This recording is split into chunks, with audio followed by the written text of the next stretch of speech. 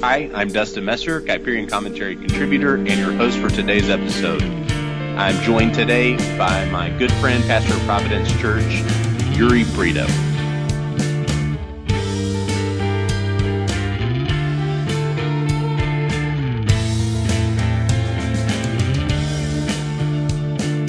Well, Yuri Brito and I are here with Dr. Gordon Wilson. Dr. Wilson is a fellow at New St. Andrews College, and he, along with his nephew, N.D. Wilson, have made a documentary about creation and nature called The Riot and the Dance. Dr. Wilson, thank you for being with us this morning. It's good to be here. Thanks, Dustin. Yeah, well, the first question we have is just tell us a little bit about the documentary, what was the impetus behind making it, and that sort of thing. Well, the documentary, as the subtitle says, is a cinematic celebration of creation, and the impetus behind it was, it all started when an investor approached ND, or Nate, as I call my nephew, and he approached Nate to do a Christian nature documentary because his family liked to watch them, but he was fed up with all of the secular, godless, evolutionary narrative, and he was also disturbed that even his extended family was beginning to cave to just the general syncretism of trying to blend a belief in God and faith with evolution, and he was just wanting something that was just distinctly Christian, and so he asked Nate to do this nature documentary. I have always watched them. I have always liked them, but I'm not the entrepreneurial type. I'm not the color outside the lines type. I do my job as a professor, and I love doing it, and I go out on excursions with my classes and with my friends and, particularly my relatives who like that kind of thing, but when Nate came and approached me I can't believe this. This is like a dream come true. I mean, when I was a kid, when I watched Jacques Cousteau, I would have sort of, fantasies of being on the Calypso and being a marine biologist but it was all sort of daydream sort of stuff.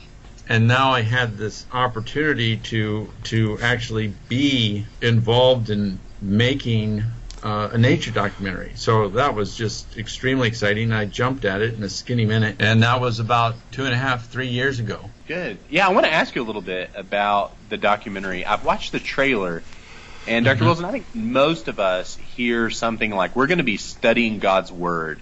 We immediately think of going to a Bible study and looking at special revelation, looking at Scripture. But one thing you and Nate point out is that to study God's Word may include things besides looking at Scripture. Can you tell us a little bit about nature being God's Word? Oh, yeah. And we've got the general revelation or natural revelation and special revelation. And it says in the Gospel of John, verse 1, in the beginning was the Word, and the Word was with God, and the Word was God, and all things were made. I'm paraphrasing, but all things were made through Him and by Him. Without Him, it's talking about the Word. That's the second person of the Trinity. And all things were made for Him and through Him. That tells me that all of these animals were made. Now, we know that intellectually as Christians. Genesis 1 says God created heavens and the earth, and the creation week is filled with God creating plants and animals and things like that. But then when we actually look at nature and go outside, we sort of default into, that's the realm of secular biologists and BBC camera crews, and we can't get, that's not our domain. And it's like, come on, the earth is the Lord's and the fullness thereof. These are God's creatures, and we see them, we see their architecture and behavior, and every aspect of these creatures was designed by God. In particular, if we look at John, it says the Word made these things. And so when we study these things, we are actually looking directly at the handiwork of God. The same way we look at Scripture and go, wow, this is the word, the spoken word of God reveals his will for our lives. But when we look at nature, we see his artistry, his engineering, his sculptures, his paintings. But these aren't static paintings. These are living, breathing paintings that can reproduce. It's just incredible. And it gives us insight into who God is. It seems that over the years, you even made reference to Jacques Cousteau, over the years we've allowed the atheist to expose the beauty of God's creation through movies, through documentaries. And obviously, we've allowed the atheist to have fun in something that they can only borrow from God, as Van Til would say.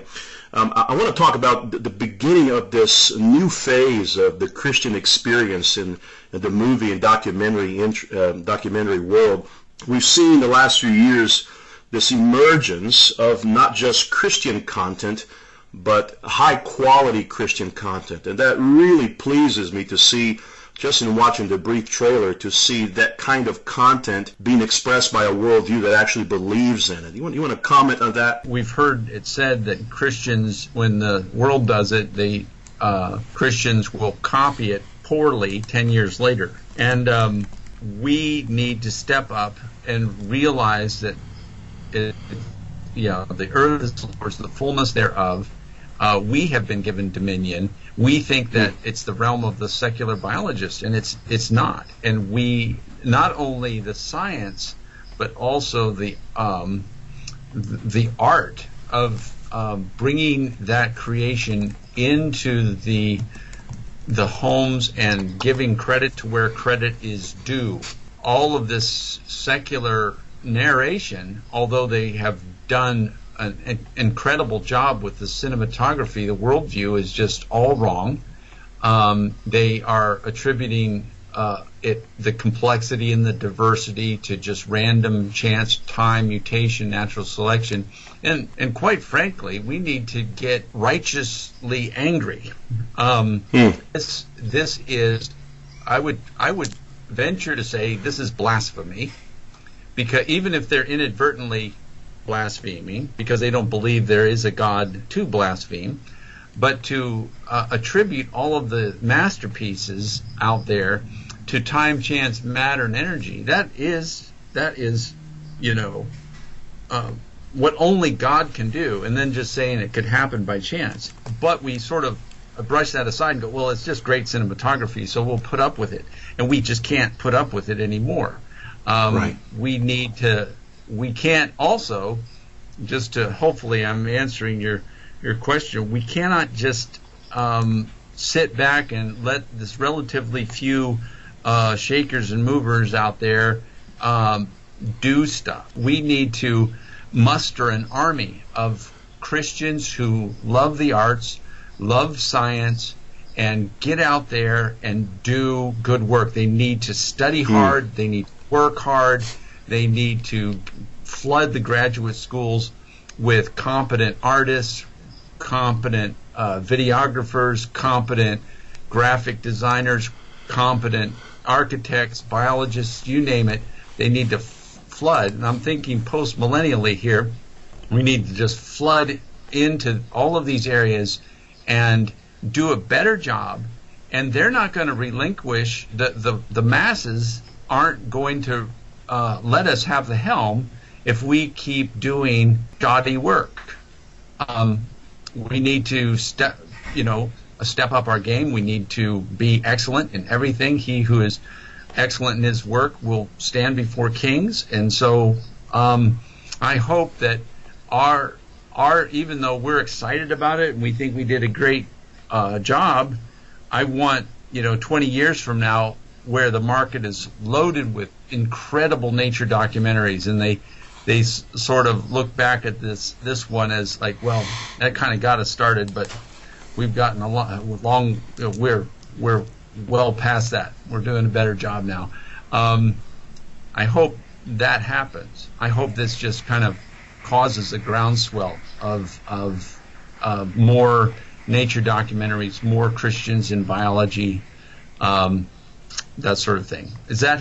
I hope that answers it. Yes, it does. That's fantastic. May God hear your prayers, brother. Dr. Wilson, I think of the future biologists, future scientists who very well may, as you said, in 20 years and 30 years, draw the line back from their current vocation as scientists back to them being in a theater and watching Riot and the dance. So tell us a little bit about, this movie isn't going to be released for weeks and weeks in a theater. It's a one-day event. Tell us about where people can buy tickets, what cities it will be in, and how people are going to get access to this movie. Okay, well, it's really simple. They can just go online and go to riotandthedance.com, riotandthedance.com, and there, that will be the website. You'll see a tab that says Find Your Theater. Click on that and type in your zip code or your town, and it'll pull up automatically the theater nearest you, and then it'll list all the theaters with as you scroll down, it'll be farther and farther away, but the first one listed will be the closest one to you. Hopefully it's in your town. If you live in a decent sized town, you might have a theater that is showing it there. It's being shown in around 830 theaters nationwide. So it's got a good coverage, and it's one of these things that's great for all ages, young and old. So kids who love to see animals, even if they can't follow the content and the narration, they can enjoy the cinematography of wild creatures. So, as Neil Diamond, I fondly quote, "Pack up the babies and grab the old ladies." And it's from Brother Love's Travel and Salvation Show. It's for the whole family, for youth groups, church groups, any groups, somebody who goes out by themselves and watches it. I hope will really grab the Christian community at large. Dr. Gordon Wilson, thank you for your time. I pray that God brings abundant blessing on this labor, and may God use this to expose even more the glory of His creation to the masses who don't understand the beauty of creation, don't understand the author of creation. May this be an evangelistic tool, may this be an apologetic tool, and may this draw many people to our God. Thank you so much for your time, my brother. Yeah, you're welcome, Yuri and Dustin. Thank you very much for calling. Absolutely. Thank you, Dr. Wilson. You can find links to today's episode by visiting us at Kyperian.com and by subscribing to receive our updates. You can also find us on Twitter, Instagram, and Facebook. Thanks for joining us on today's episode. We'll see you next time.